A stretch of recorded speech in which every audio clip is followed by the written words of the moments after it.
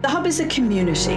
Manuscript, book and print cultures, stamping You are properties. listening to a podcast by the Trinity Long Room Hub Arts and Humanities Research Institute. The Hub is a space. Contemplating Ireland through the communities created by Conrad Sewell. The Hub is about impact. The Hub is for everyone. Well, good afternoon, everybody. My name is Professor Des O'Neill. Delighted to welcome you. Indeed, good afternoon in Dublin, Ireland, but we now have an international reach, so good morning, good afternoon, or good evening, or even good night, wherever you may be.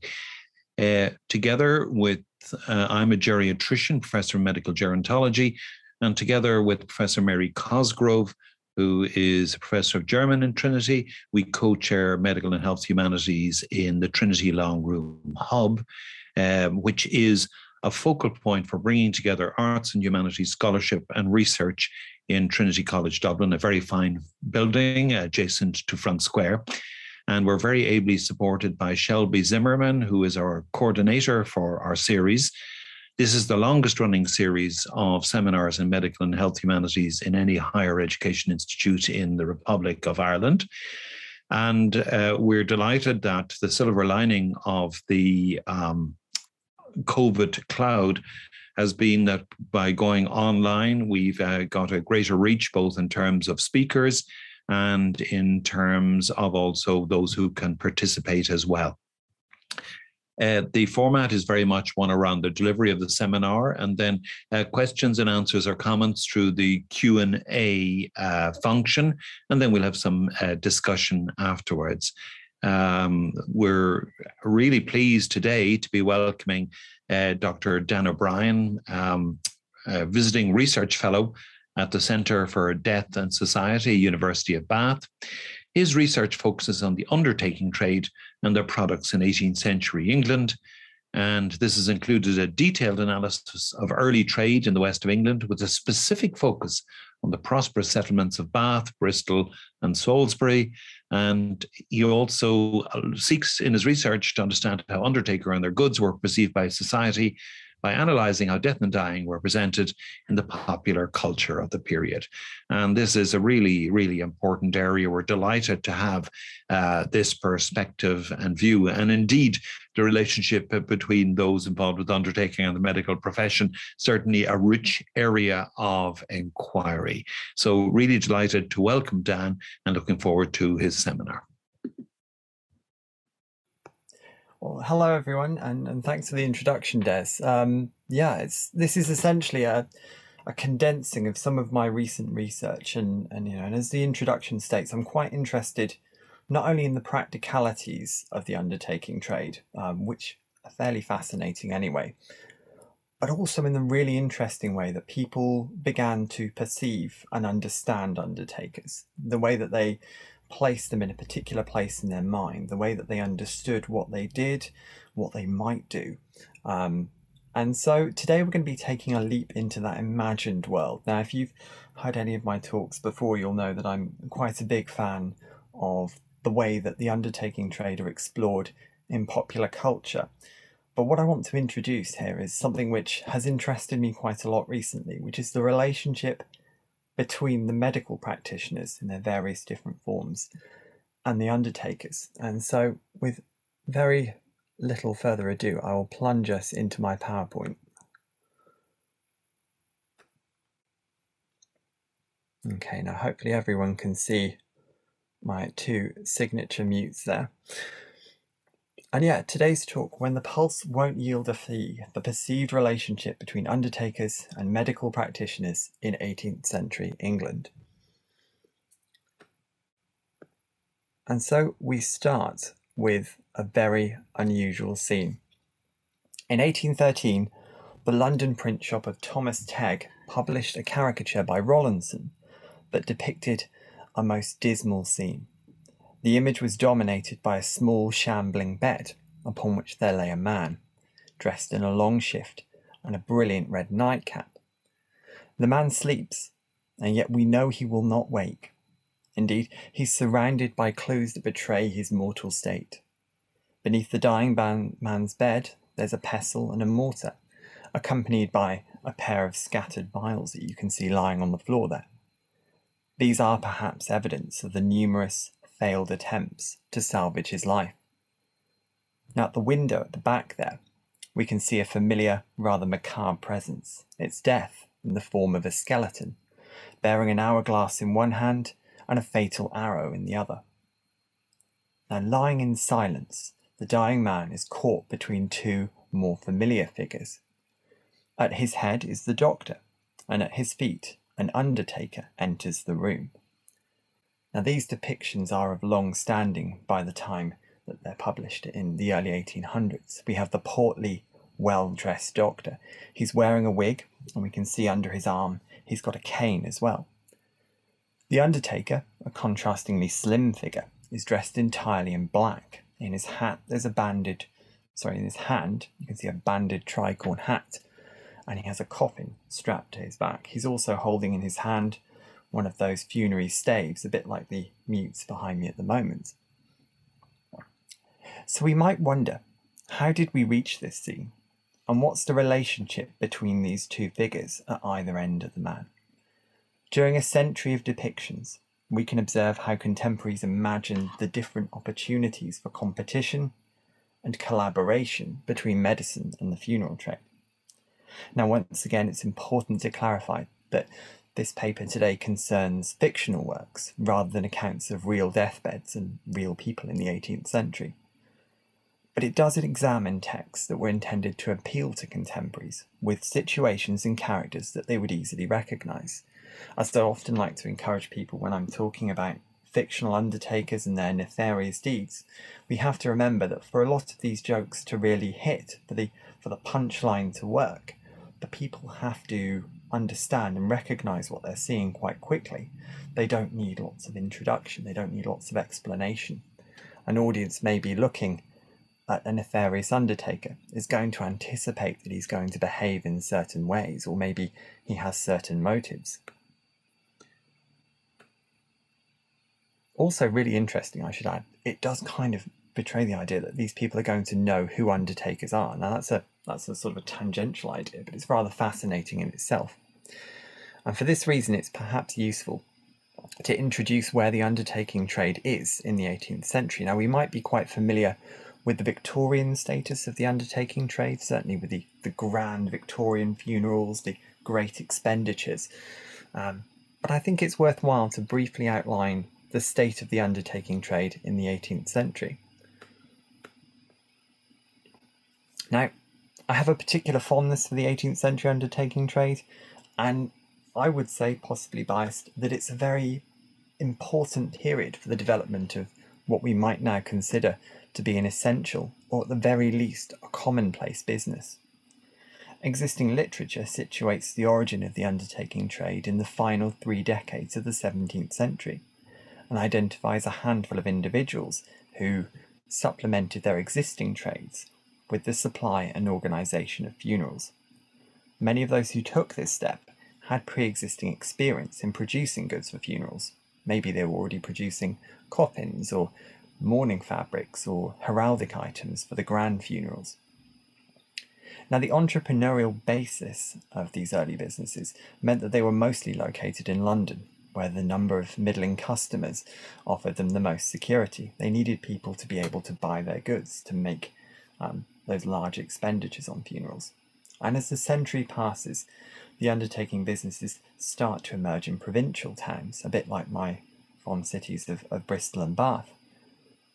And here they follow a similar model.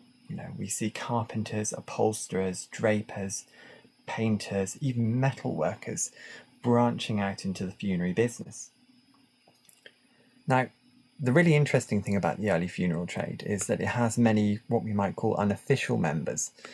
There are people who undertake funerals without very much expertise in funerals, but an ability to hire in the goods that are required. Maybe they know the right people. They're capable of summoning particular items from a warehouse to supplement the items that they produce. And what's really interesting as well is that these individuals are taking the title of undertaker. Now, the title of undertaker refers to the act of undertaking the funeral, rather than some exciting euphemism for burying the dead. And in the period that we're going to be looking at today, undertakers were an increasingly familiar presence, particularly in London and other urban settlements. But notably, they lack uniformity and regulation. Anyone can be an undertaker. Anyone can use that title. And that means that obviously, from a customer's perspective, there are lots of questions about the veracity of some undertakers' claims of comprehensive service and impressive stock, and also experience as well. So it's perhaps unsurprising that some contemporaries imagined medicine and the funeral trade as rivals, with the patient caught between them. Now, in this interpretation, the undertaker represents death, waiting to drag the man away to his grave, and the doctor, contrastingly, embodies life, fighting to save the patient from the end. Whilst the sleeping position of Rawlinson's giving up the ghost may not seem like an effective defence against death, there are other, more compelling examples. In 1777, William Humphrey imagined the doctor as a last line of defence against the skeleton representing death. The skeleton clasps a bony fistful of arrows labelled with different ailments. Against this barrage, the doctor holds a similar handful, but this time of remedies: opiates, tincture, balsamic. Some are already flying toward the skeleton, including labels inscribed for the dropsy and for the gout. Now, this rather amusing image of the doctor using medicine as weapons against death was even more vividly represented in a pair of images produced later by Samuel Collings and Thomas Rawlinson, respectively. Both men craft a scene in which the doctor fends off death with a blast from a large metal syringe. So we take a look here, for example, at Samuel Collings' The Doctor Too Much for Death.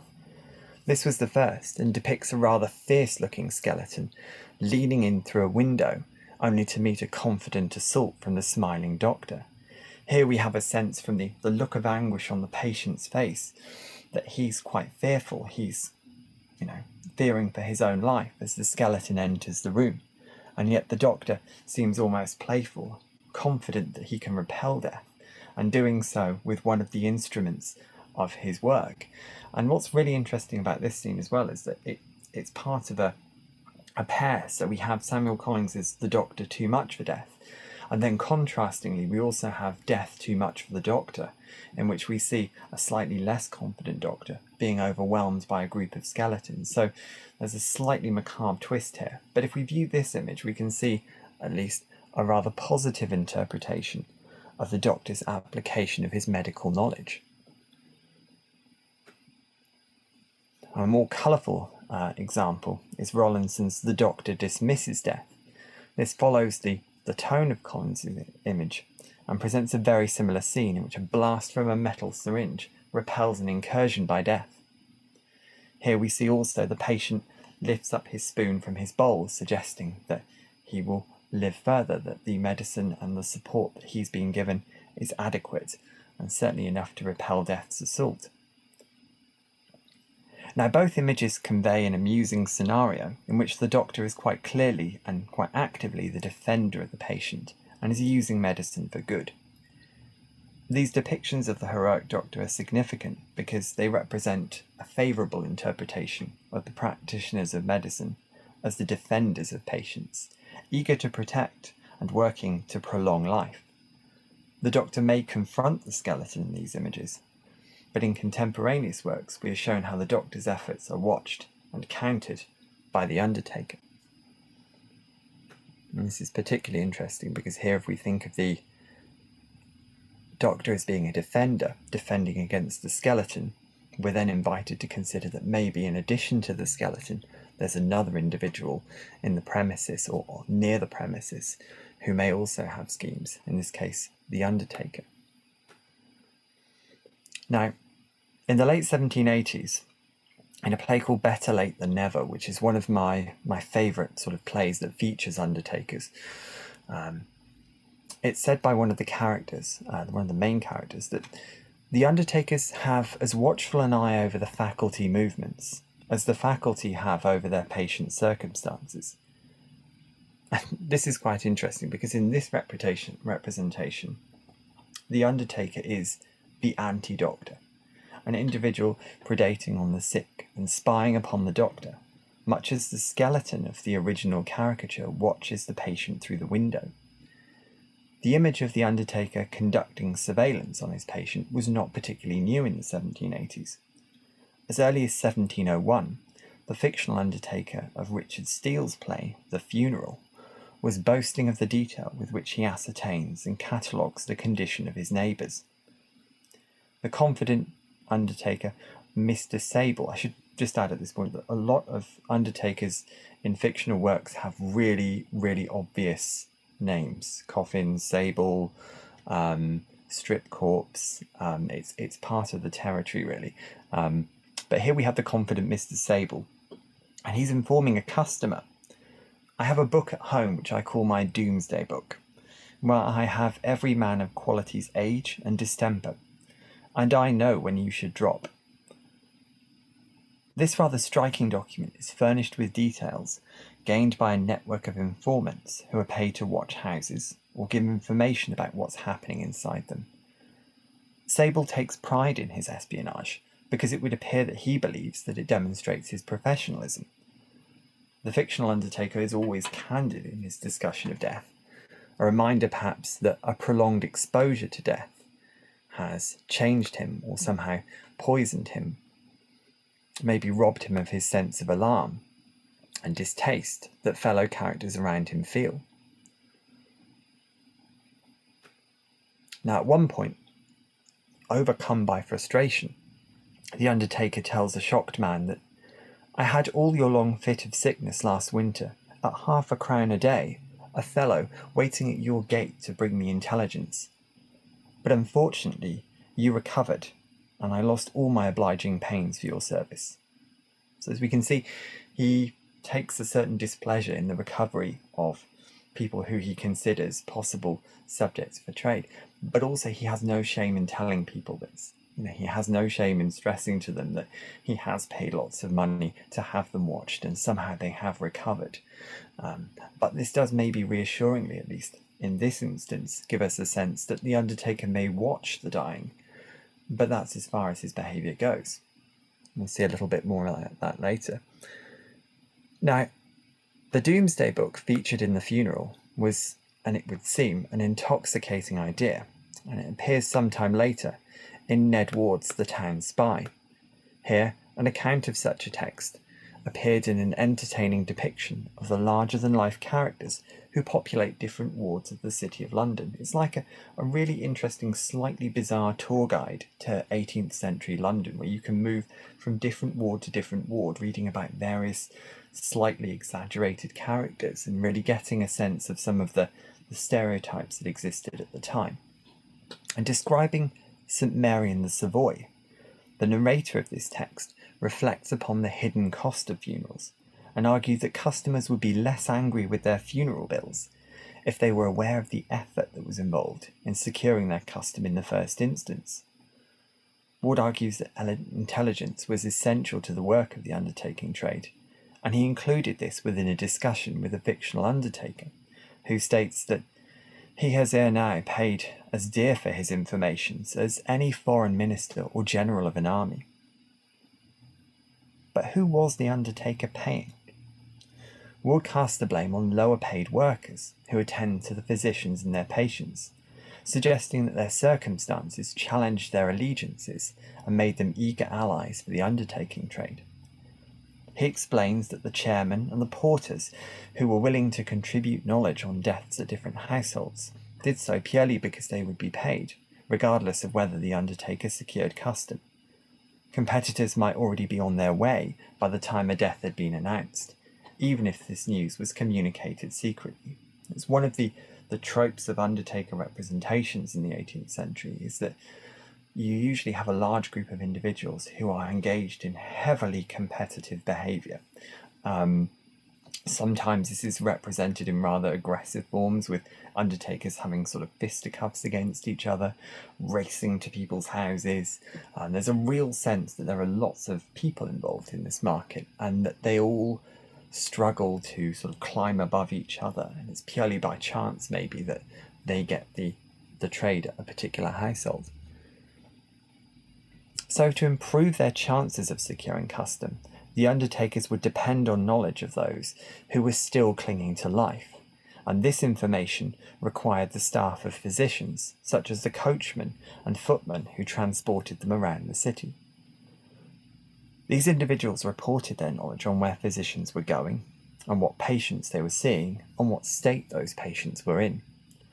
The gathered information was compiled in a document that is recognisable as Steele's Doomsday Book, but in Ned Ward's text is titled The Joyful List, a title which emphatically reminds the audience of the profitable nature of death to the undertaking trade. So as we'd imagine, a list of people who are sort of very ill, possibly going to die, wouldn't normally be known as a joyful list, but if you're an undertaker in this period, then it's joy. It's the possibility for future custom. Now, for their efforts, the physician's staff are paid depending on a series of grades, which Ward outlines in his account. Death earns the informant the largest single payment, a total of 5 shillings. It's also noteworthy that this information had the most direct chance of leading to work, but it would also be the extent of economic gain from a particular case. Once someone's dead, there's no more that the informants can gain. Their work is essentially done. The grades of information earned less money as they went down, but were organised in such a way that the informant could gain more money overall if they continually updated the undertaker with information. Now, for example, the first news of an apoplectic fit would gain a mere 6pence, but the second fit would draw 1 shilling and 6pence, and the third and final fit, which was to lead to the death of the patient, would bring in 2 shillings and 6pence. The undertaker's payments rewarded knowledge that informed on death, or at least the imminence of death, but they also allowed for the possibility of recovery. The fees for informing on a fever, for example, were less, and in cases of smallpox, a payment was only to be made if 3 doctors were in attendance, indicating that smallpox had reached a serious stage. Now, by imagining a hierarchy of payments, Ward emphasises that the undertaker's dependence on death is demonstrated by a meticulous contemplation of the different outcomes of illness and a very clear awareness of the trajectories of illness. The undertakers are, in their own way, aware of how people become ill, continue to be ill, and potentially die. The Doomsday Books and Joyful Lists described by these texts are fictional, and no such documents are known to have been used by an undertaker of the 18th century. It's with great disappointment that I can say that I've never found such a text. I would like to. It'd be immensely fun, but I suspect these are very much fictional creation. They ultimately serve as an overt reminder that the undertaker depends on death. The undertaker views the living as items in an inventory, raw materials to be processed. To audiences of these texts, the documents and the surveillance which inform them also nurture a sense of distrust. Whilst we may trust the physician, and he may struggle his best to save us, his staff may owe their allegiance to the undertaker, and who knows what he might do when he's aware that we're at the brink of death. Now, in some fiction, the undertaker is only too willing to hasten death himself, particularly when he's alone with the dying or the sick. Now, this often occurs in situations where the undertaker finds his way into the premises of a dying person, usually without the permission, I should stress, of the householder. Indeed, the homicidal tendencies of undertakers were so established that they are known to individuals outside of the trade. In the play Better Late Than Never, the household servant Mr. Handy, who is, as his name would suggest, a very handy individual to have around, remarks to his employers that undertakers have stopped many a windpipe with a knuckle and grasp that otherwise might have blown the bellows for years longer. 'Tis a privilege which the undertakers naturally claim. When physical folks have 3/4 done over with their patient's business, they come in for the remaining fraction and conclude the farce with a very profitable epilogue by way of finis. Within the same play, an undertaker with the name Mr. Coffin, again very obvious, gives a more favourable appraisal of his murderous activities. He states, "When any creature is in pain, or troubled with bad conscience, as these nabobs in general are, I think one could not do a more humane action than to give them a lift, as we call it, by way of the business. The undertaker's use of jargon, describing the mortal act as a lift, disguises the criminal reality of his works, whilst giving his practices a sense of credibility, maybe importance, which they might not have otherwise. The reference to a nabob also prompts the audience to remember that death brings gain to the undertaker. Here he's talking about affluent people, people with lots of money, people whose funerals will be very spectacular and grand. In these scenes, the behaviour of the undertaker is motivated by the highly competitive atmosphere in which he exists. The murderous undertaker dives in near the moment of death to seize the barely living from his numerous rivals. And here, for the most part, the medical practitioner is portrayed as a saviour, a sort of a help to the dying person. For the most part, the undertaker is seen as a threat.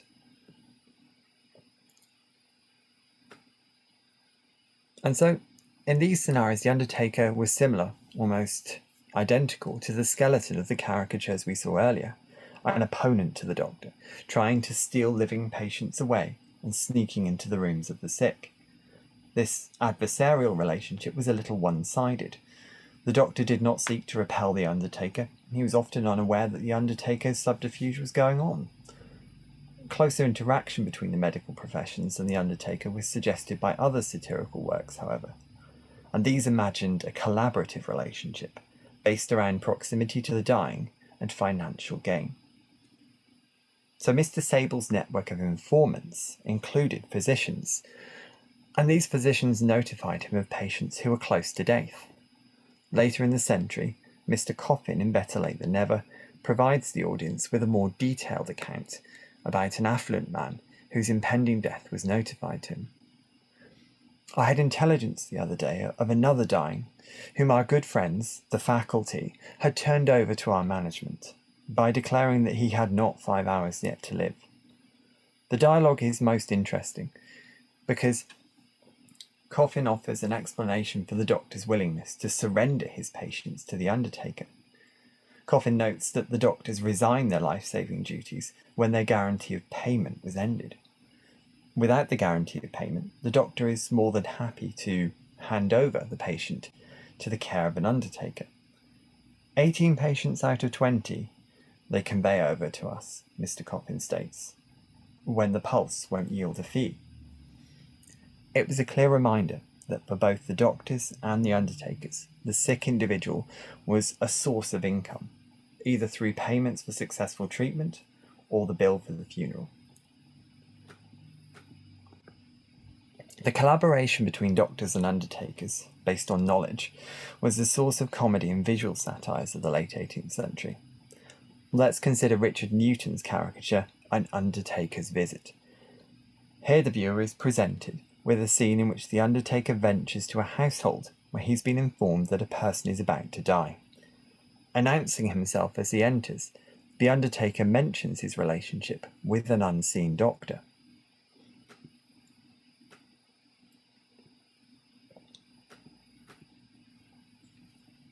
I, sir, he begins, am an undertaker, recommended by Dr. Gristle. If you're not engaged, I shall be proud to inter you. The notion that the undertaker, comes with the recommendation of a doctor reinforces the idea of collaboration and arguably offers little reassurance to the startled householder, who it seems has been unknowingly transferred from one profession to another. Of course, because comedy is the order of the day, the undertaker finds a living person, and one who is happy to assert their condition. Inter me, he says. The devil you will. I only wish I could catch you at it. Of course, he also has a dog there, barking away to defend him against the undertaker. Now, G.M. Woodward included both an undertaker and a doctor in a caricature depicting conversations between pairs of mismatched characters. Woodward's undertaker encounters the doctor as an equal, thanking him for prior service, but ultimately unable to resist his urge to bury all living things. He says, "Sir, I thank you for your custom and humbly solicit future favours. I shall be proud to bury you or any of your family." At this moment, we are reassured that the doctor, defined again by wig and cane, is not tainted by death as the Undertaker is, and shares our distaste for the Undertaker's forthright behaviour on matters of death. "And I," he states, "shall be obliged to you, sir, to quit my house." For Woodward, then, the Undertaker and Doctor have a mutually beneficial relationship, but do not share a similar view of life. As a consequence, the Doctor does not want to admit his contribution to the Undertaker's livelihood, and he does not see them as equals. Now, contemporary criticism of the efficacy and safety of medicine created a fertile environment for scenarios in which apothecaries, for example, were seen as allies of undertakers. In this interpretation, they fueled the trade through the provision of medicines which were either willfully or accidentally ineffective. The argument was that the disreputable quack doctor did not care about efficacy or safety as long as he was paid. In such circumstances, the opportunistic undertakers were more than willing to benefit. When the, again, similarly brilliantly named undertakers Crape and Sable discussed their business in Andrew Erskine's Town Eclogues, their macabre revelling in wealth that the death has brought them is punctuated by a statement about medication and its benefit, particularly the benefit which inefficacy of medicine brings to their trade. Mr. Crape joyfully explains that, thanks to the quacks whose skill is so profound, when sickness comes, new health is seldom found. Here the inefficacy of medication and the limitation of practitioners' skills might provide an opportunity for the undertakers, but others saw this as a less spontaneous development. A closer collaboration between the doctor and undertaker was represented early in the long 18th century in Steele's The Funeral, where Mr. Stable boasts that he has relationships with certain medical professionals who advance his trade. In fact, these are fairly important elements of his securing trade and being able to rely on business from his local community. Now, the first of those individuals is a typical quack doctor named Passipore, who is promoting a medicinal powder. It would appear from the dialogue that the powder is either less efficacious than the doctor suggests, or quite possibly it's willfully dangerous. Stable states, "Dr. Passipore, with the powder, has promised me 6 or 7 funerals this week." The powder mentioned by Stable has similarities to numerous powdery patent medicines which were widely advertised in the late 17th and 18th century. In the late 17th century, for example, Dr. Robert Fletcher's powder was advertised as a noble and excellent panacea, which had cured headaches, vertigos, apoplexies, lethargies, epilepsies, convulsions, and other distempers which usually afflict the head. Later, in the 18th century, Dr. James's powder was widely advertised and consumed by a public desirous of convenient solutions to their numerous different ailments. These products and other similarly promoted pills, drops, and syrups were just as readily condemned by competitors and also members of the professions who wished to protect their own business. Contemporary satire did not ignore the benefits of unregulated medicine to the early trade, as we can see in a pamphlet of 1724 purporting to be a complaint by the Company of Upholders. That's worth adding at this point that the upholders were engaged in various different forms of funerary work at the time. The satirical pamphlet condemned a contemporary bill and argued that it would affect the work of the upholders, particularly in funerals. It argued that the company had a right to bury all the bodies of inhabitants within the country, and the pamphlet claimed that the regulation of medicine would, and I quote, "though not absolutely depriving them of their said right, keep them out of possession by unreasonable delays, to the great detriment of our company and their numerous families." The pamphlet included an ultimatum that emphasised the importance of dangerous medicines to the operation and prosperity of the funeral trade. It stated, "We are afraid by the hardships of this bill that our company will be reduced to leave their business here in London, and practice at York and Bristol, where the free use of bad medicines will still be allowed. As always, a very jolly view of Bristol there as a centre of both undertaking and bad medicines. The satirical pamphlet and Steele's play were produced in a period in which medicine was unregulated and also greatly debated by lay people. Medical advice was available in pamphlets and early newspapers, which were both increasing in popularity. Disputes and contradictions were published for people to read and develop their own opinions on. Now, Sable's relationship with medical practitioners extends to a Dr. Quibus, who he believes will condemn the use of nourishing supplements for the poor. This, of course, depends on the doctor's credibility. If the doctor's condemnation is believed by readers, the undertaker can rely on more business. Sable notes that the doctor has promised to write me a treatise against water-gruel, a damned healthy slop that has done me more injury than all of the faculty. The water-gruel which Dr. Quibus was expected to condemn is a concoction of oats boiled in water, a sort of thin porridge that had been championed by advocates of health even during the plague of the mid-17th century. It was intended for the poor and was argued to have improved the chances of newborns surviving childbirth, which was ultimately not what the undertaker wanted.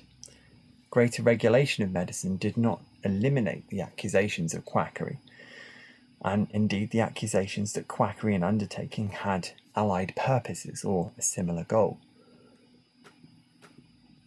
This was rather boldly depicted in Rawlinson's The Quack and the Undertaker, one of the images that comprises English Dance of Death, published in the early 1800s. Here the doctor, visibly similar to our original example, is labelled as quack, and the consequences of his quackery are evidenced by the skeleton riding with him.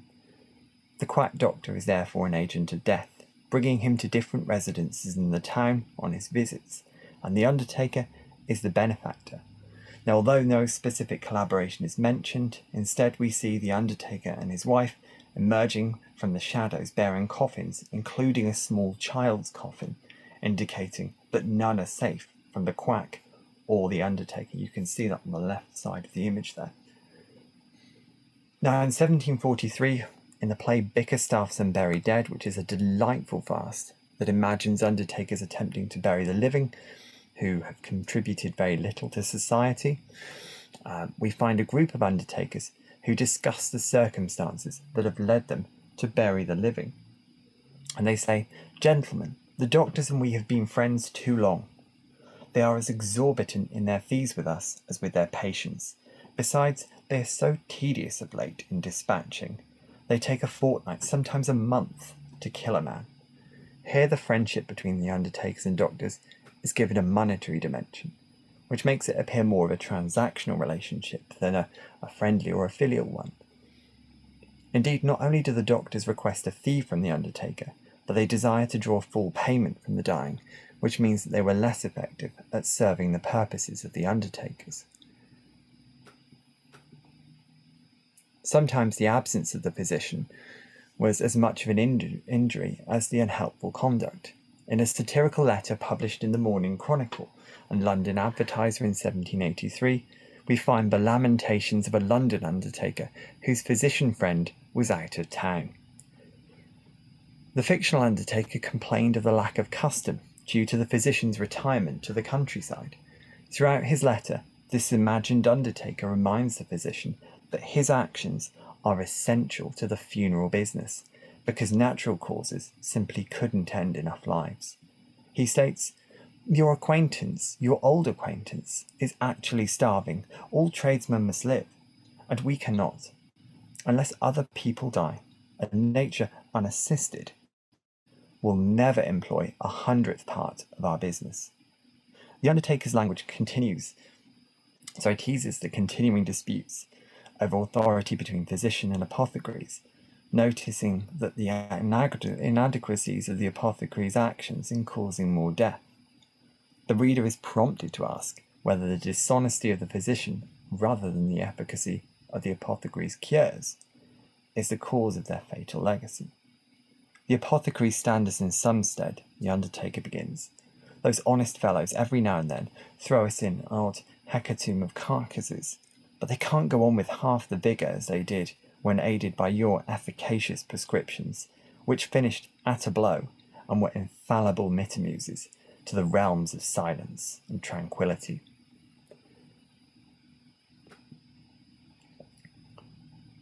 As we draw toward the end, there is arguably no clearer representation of the perceived relationship between undertakers and doctors than the caricature Three Friends Going on a Visit, a comedic scene which features Death, a doctor, and an undertaker riding together through the countryside to the unseen home of their next victim.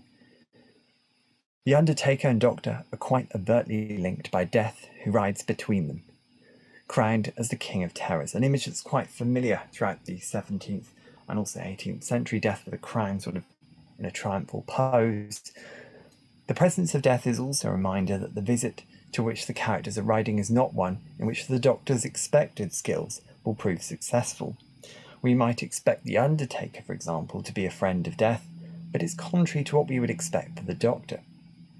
Much as these three friends swept through the countryside, so the institutions that they represented gained a new hold on the social organisation of Death.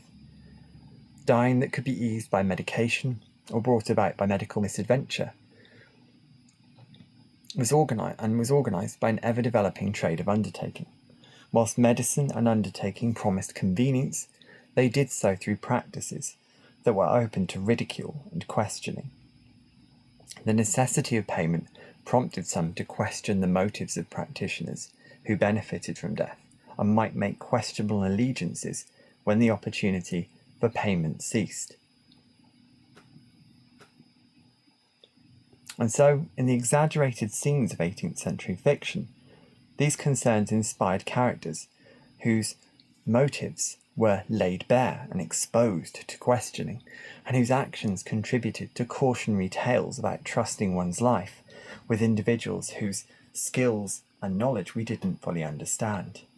In these scenarios, the dying, and sometimes even the living, are caught like Rollinson's sleeping figure between the undertakers and the doctors, unaware of what these two parties might know or might be planning. Ultimately, the warning here is that the trust that we put in these individuals to provide us with convenience, to save us and to kind of reassure us, may be misplaced, because some of the things they do and some of the practices they have are not fully understood by us. They are new and ever-changing, perhaps. They are also, for the most part, not as well regulated as they should be. This is, of course, not to say that people didn't trust these organisations, and what we see amusingly throughout this period, particularly with the undertakers, is that the undertakers are oft criticised and oft condemned, but their popularity grows, because in reality, the things that people fear, the things that people talk about in satire and fiction, are not things which stop them from engaging in what they see as being a profitable and a beneficial activity. So with that, I bring my discussion of the relationship, the sometimes thorny relationship between medicine and undertaking to a close. And I thank you all for listening, and I hope it was very interesting. And thank you very much for listening. Thanks very much. That was beautifully illustrated, beautifully thought through, much food for thought. And again, can I remind participants, it's please put questions or comments into the Q&A. And I suppose, as I'm thinking through here, the resonances of where conflicts of interest and challenge may be in terms of well-being. My question to you is where you might see the modern resonances. I mean, George Bernard Shaw and The Doctor's Dilemma catches some of it through the blandishments of private medicine. And indeed, you put your finger very much on the pulse when you say that, when there is a pulse, that we know little about the workings of undertakers. For example, in Dublin, although there appears to be a multiplicity of undertakers, in fact, many of them have been subsumed into a monopoly under one company, which interestingly provides sponsorship for an older person's advocacy group. So it's interesting to watch resonances. So lessons for today that you can see it coming from this over cozy relationship. I think it is really interesting when we think about the problems that we face today, particularly because we, similarly here in England, we have quite recently, there was a lot of concern over the operation of the cooperative funeral group, where people expected that their local funeral director in the cooperative group would be keeping their relative's body on site. What they didn't realise was that the organisation, for financial reasons, was keeping lots of bodies in a sort of warehouse off-site, a very organised warehouse.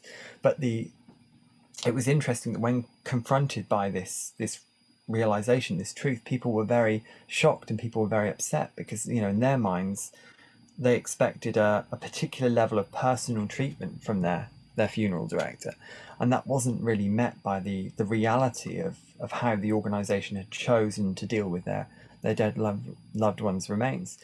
It's also really interesting because when we think of, I can remember some recent cases with the trafficking of human bone, instances where the samples of human bone were taken from deceased individuals and then essentially sold on the black market, and people were, I think Alistair Cook, in fact, the journalist, some of his bone was alleged to have been taken from his dead body and then sort of sold on the black market. And instances like that, they remind us that there's an element of trust in leaving a dead body and the entirety of the dead body with a group of individuals who will then take care of it and process it, but in ways that we maybe don't understand, and also with people who maybe we're not familiar with or we don't know about. So it does have some interesting parallels today with the way in which individuals place trust in those who look after bodies,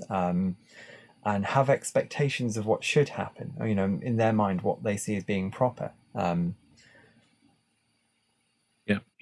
No, really important around rituals. And again, without trivializing it, a similar outcry around cremation of pets and whether what was being returned was indeed the pet or some generic ashes. There's a question in, and it's quite an interesting one around the iconography of the time, which obviously you're deeply invested in. Why are doctors represented with wigs and canes? Do you think there's any particular significance? So the representation of doctors with wigs and canes owes a lot to their sort of general status in society, and the idea that, your doctor is this individual who has his cane almost as a symbol of authority and status, has his wig quite similarly.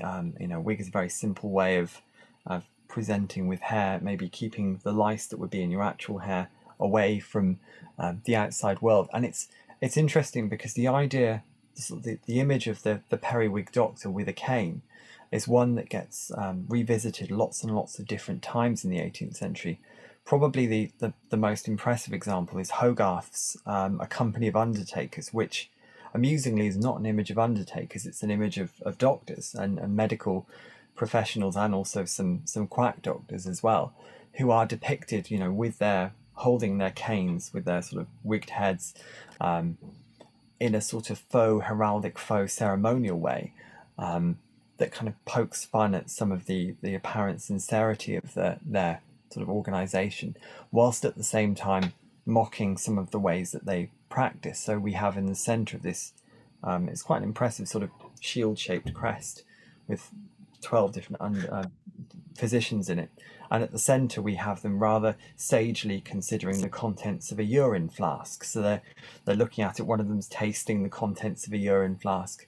But to a quick glance, they all look very sort of seriously posed, and they have that sort of air of authenticity about them.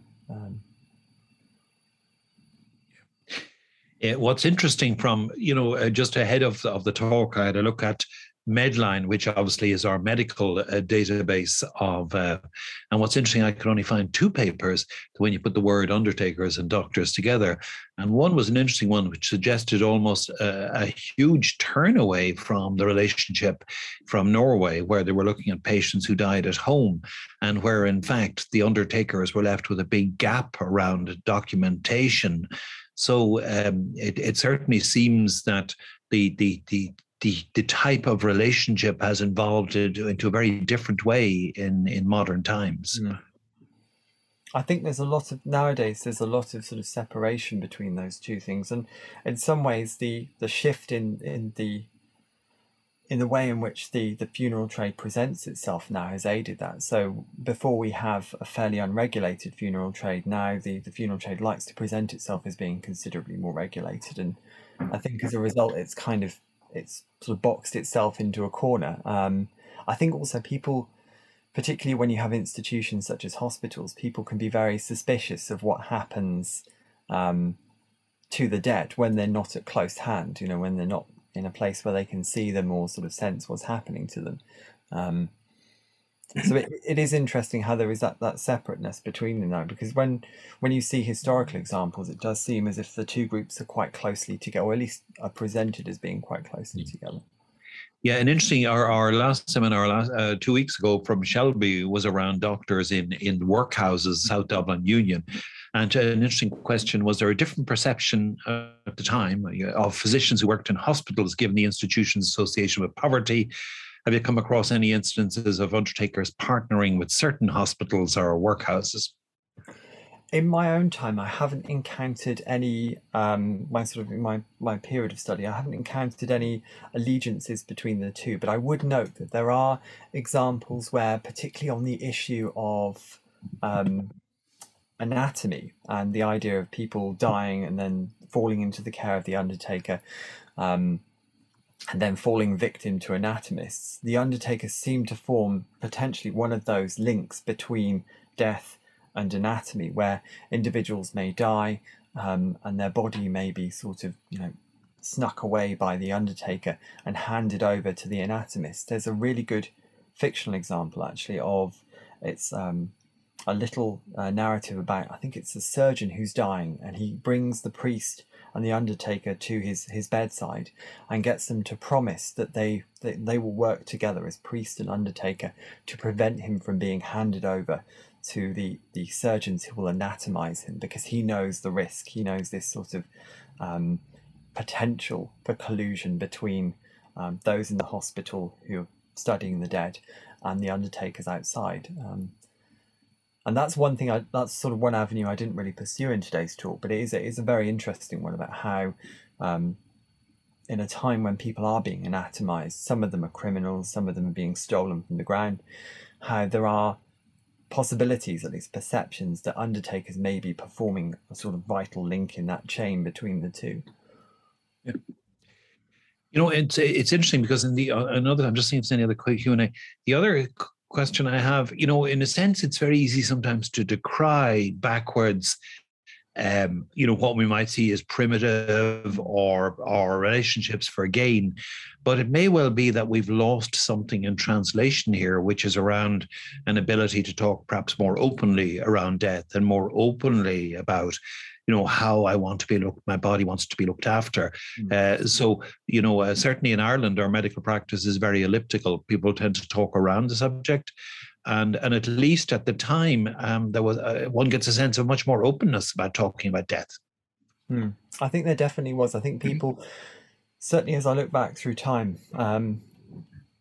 by the sort of late 17th century and into the early 18th century, people are more familiar with the idea of death around them. And whilst that might not lead them to become hardened to death, it does prompt them to consider how they will die, what they want to happen when they die, and also how to prepare for the coming of their death as well, which is something that I think over time people have become quite distanced from or quite detached from.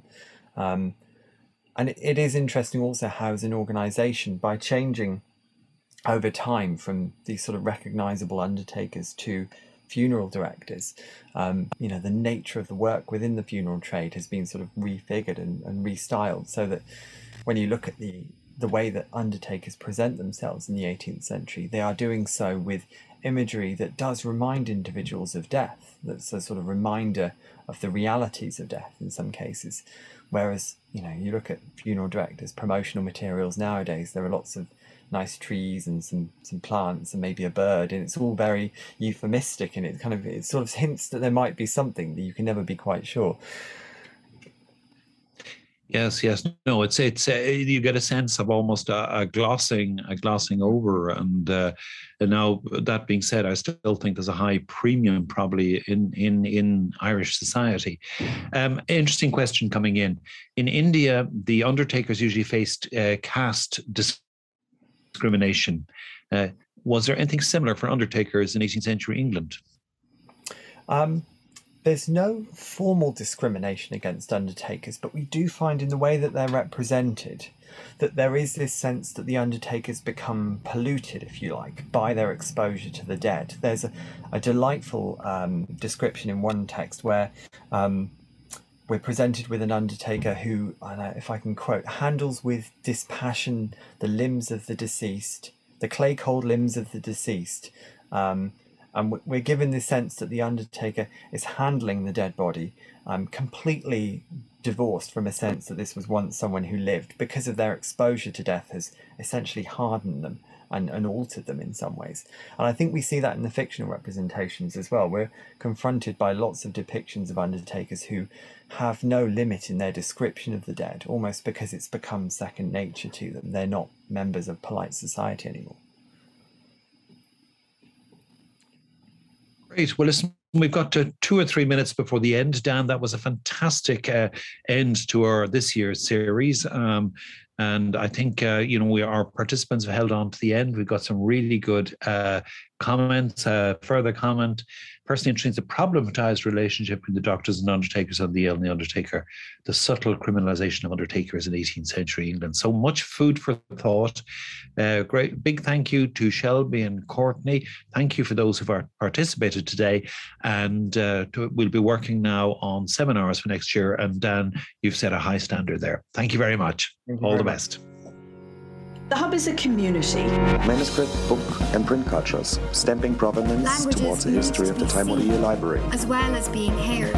The Hub is a space. Contemplating Ireland through the communities created by Coral Sea. The Hub is about impact.